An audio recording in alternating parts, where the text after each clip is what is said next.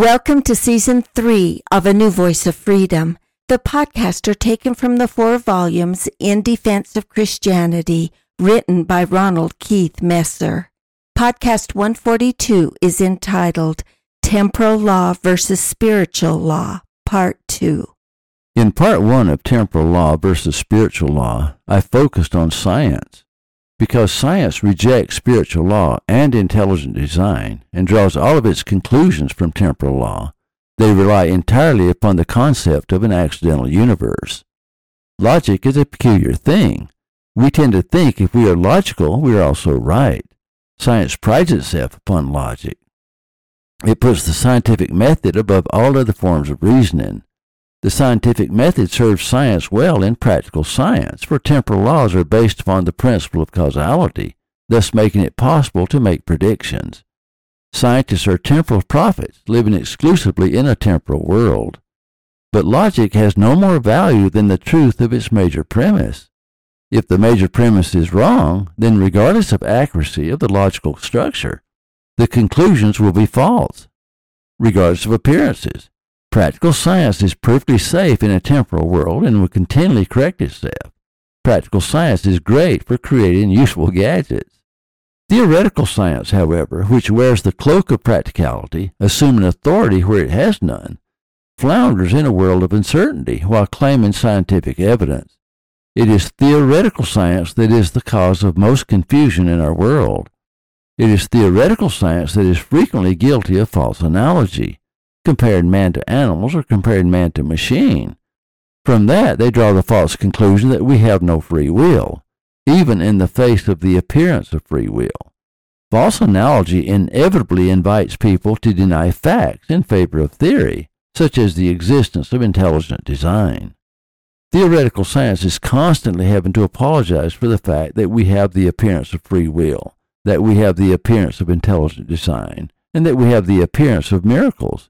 It must explain away why so many millions of people believe in God, why so many have deeply spiritual experiences, why religion won't go away, why so many have seen visions, have had revelations. Even if a very large group of people share a vision, science claims it is mass hysteria. When prayers are answered, science claims it is coincidence. They will come up with any excuse to avoid acknowledgement of the existence of God. They even use the laws of God to explain why God is unnecessary. Practical science sees natural selection and evolution as a law of nature to guarantee the survival of a species. It also explains why we have such a variety within a species. Science is at its best when it stays within the confines of the scientific method. However, theoretical science uses evolution to argue against the existence of God, which is another classical non-sequitur. If God uses evolution for his wise purposes, what is that to science? The discovery of DNA, one of the greatest evidences of intelligent design, is also used by theoretical science to argue that God is not necessary. It is like the young man who fell over a cliff and cried out to God, "Help me, Lord, please save me." Suddenly he is caught on a limb and he says, "Never mind, Lord, I did it myself." The list is endless.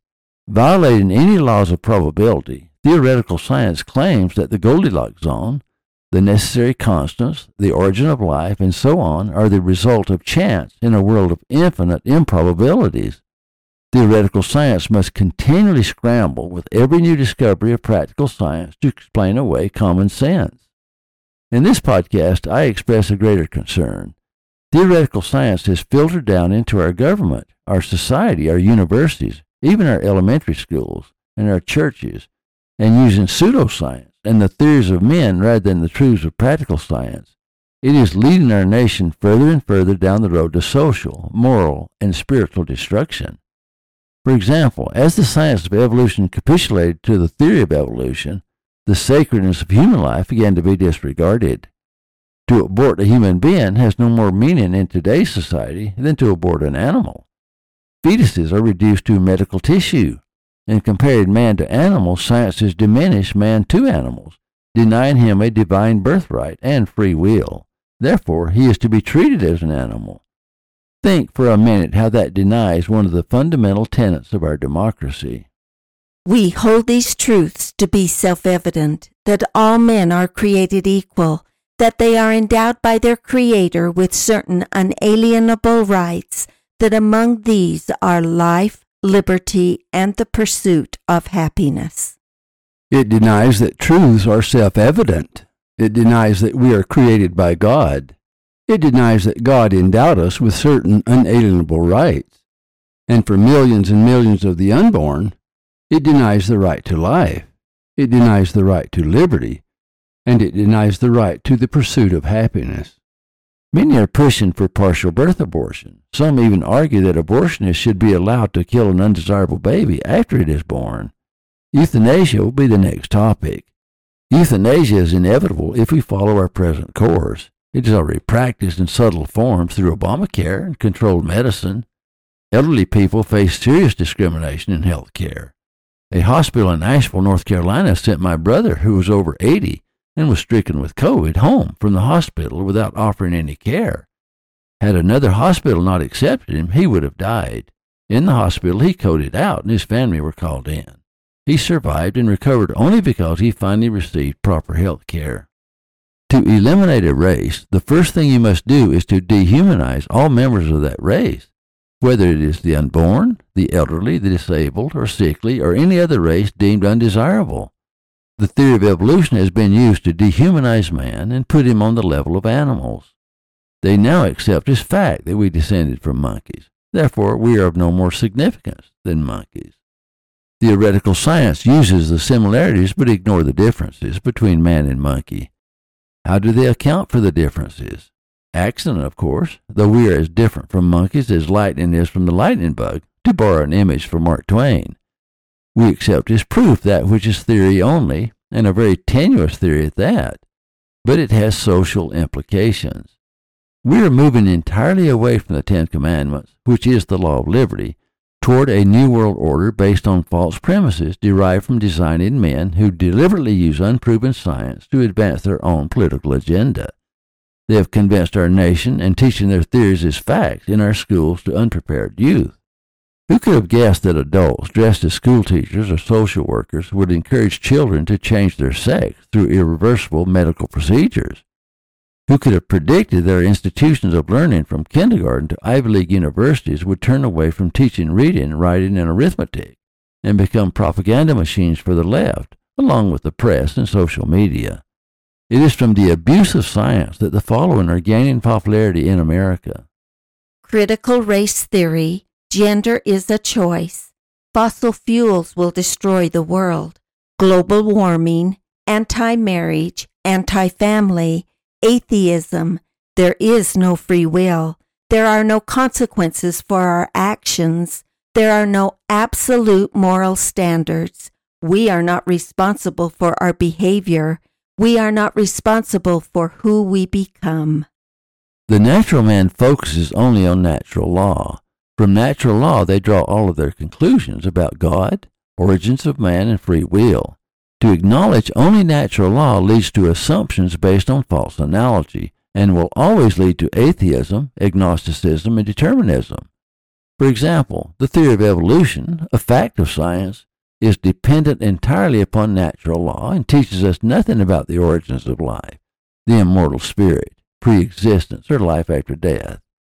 Anyone who draws their conclusions about man only from natural law must restrict their inferences and assumptions to entropy. For that reason, the divine creator referred to in our Declaration of Independence has by atheists been replaced with Charles Darwin, chance, Big Bang, uncertainty, aliens, accident, and evolution.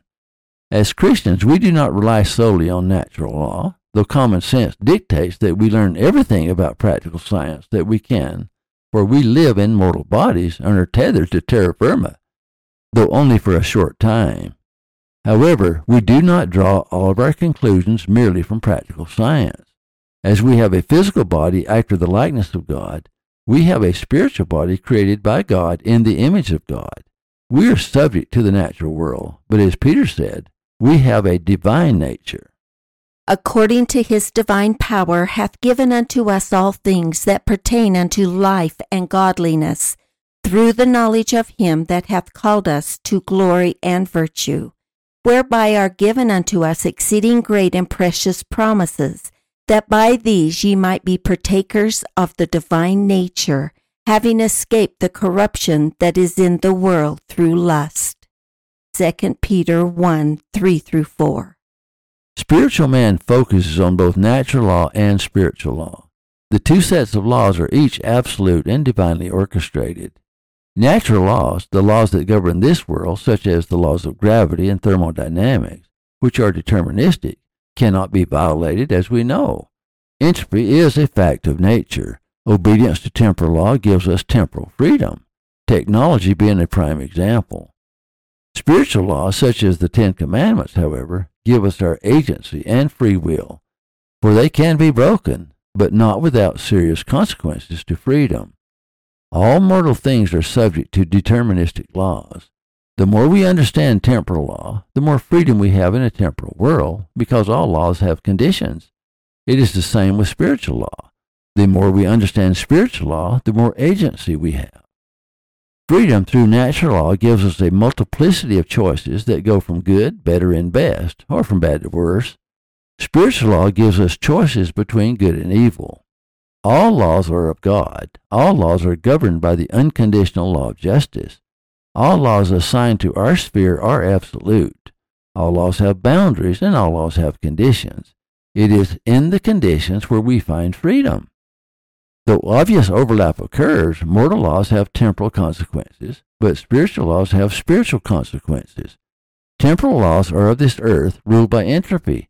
Spiritual laws transcend all dimensions and are ruled by the law of justice and the laws of mercy. We are both mortal and immortal beings and must answer to the law according to the conditions we choose to follow. That is why it is by our works that we are judged. As with scientists, we must use critical thinking and logic in solving our problems. The mind allows us the powers of inductive and deductive reasoning by which we can discover the mysteries of the universe. Those who trust in feelings but ignore the mind are out to be led down sentimental paths to a cotton candy paradise that has no nutritional value either to the body or to the spirit. Those who trust in the mind but ignore the heart are apt to be led down dark paths filled with maximum equilibrium and a giant heat death.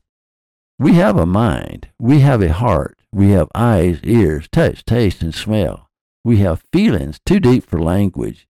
We have revelations, dreams, inspirations, holy scriptures, prophets, apostles, evangelists, pastors, and teachers. We have intuition, happy accidents, divinely orchestrated coincidences. We have the Holy Ghost, the Spirit of God, and multitudinous gifts of God.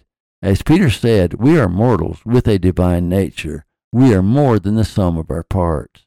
As long as we live in mortality, we will be subject to mortal laws. However, when we leave this mortal world, mortal laws no longer apply. A resurrected being, no longer subject to entropy, cannot die. Therefore, we will only be subject to spiritual laws, a thing that science cannot comprehend. And there shall be no night there, and they need no candle, neither light of the sun, for the Lord God giveth them light, and they shall reign forever and ever. Revelation 22:5. We have a choice whether or not to obey spiritual law. Natural law is never disobeyed and recognizes no remorse and accepts no excuses. We may disregard a natural law, but we cannot disregard its consequences. Natural law will reward you with life or death, sickness or health, happiness or misery without judgment, and with the same dispassionate measure. Obedience to spiritual law brings blessings. The judgment of God rests with spiritual law, for therein lies our agency. We cannot be judged by the laws of nature after mortality, but we can be judged by the Ten Commandments or by the other laws of Christ, for they are eternal. Disregard for temporal law may lead to earthly misery, but disobedience to spiritual law, when unrepented of, may bring eternal captivity. He that is unjust, let him be unjust still, and he that is filthy, let him be filthy still, and he that is righteous, let him be righteous still, and he that is holy, let him be holy still. And behold, I come quickly, and my reward is with me, to give every man according to his work shall be. Revelation 22:11-12. In temporal law, we have freedom, but only in spiritual law can we have agency. The Ten Commandments are all spiritual laws and not temporal laws, and no law is arbitrary. The crucifixion of Christ had no effect on natural law. The crucifixion of Christ only had a bearing on spiritual law. Having died for our sins, Christ preserved our agency by making repentance possible. Without the principle of repentance, agency could not exist. Because the law of justice is absolute, unalterable, and eternal, the law of mercy had to be absolute, unalterable, and eternal, subject to the conditions placed upon it by the law of justice. Christ died for our sins. Sin is nothing but disobedience to law, that we may keep our agency forever. Because of the atonement of Christ, it is only for the deliberate violation of spiritual laws that we will be judged. We will not be held accountable for actions over which we have no control. There is no greater gift than the gift of repentance. Physics heals the body temporarily, but repentance, because of the eternal sacrifice of Christ, heals the soul for eternity. Thank you for listening. Watch for our next podcast. In Defense of Christianity is available at ronaldmesser.com.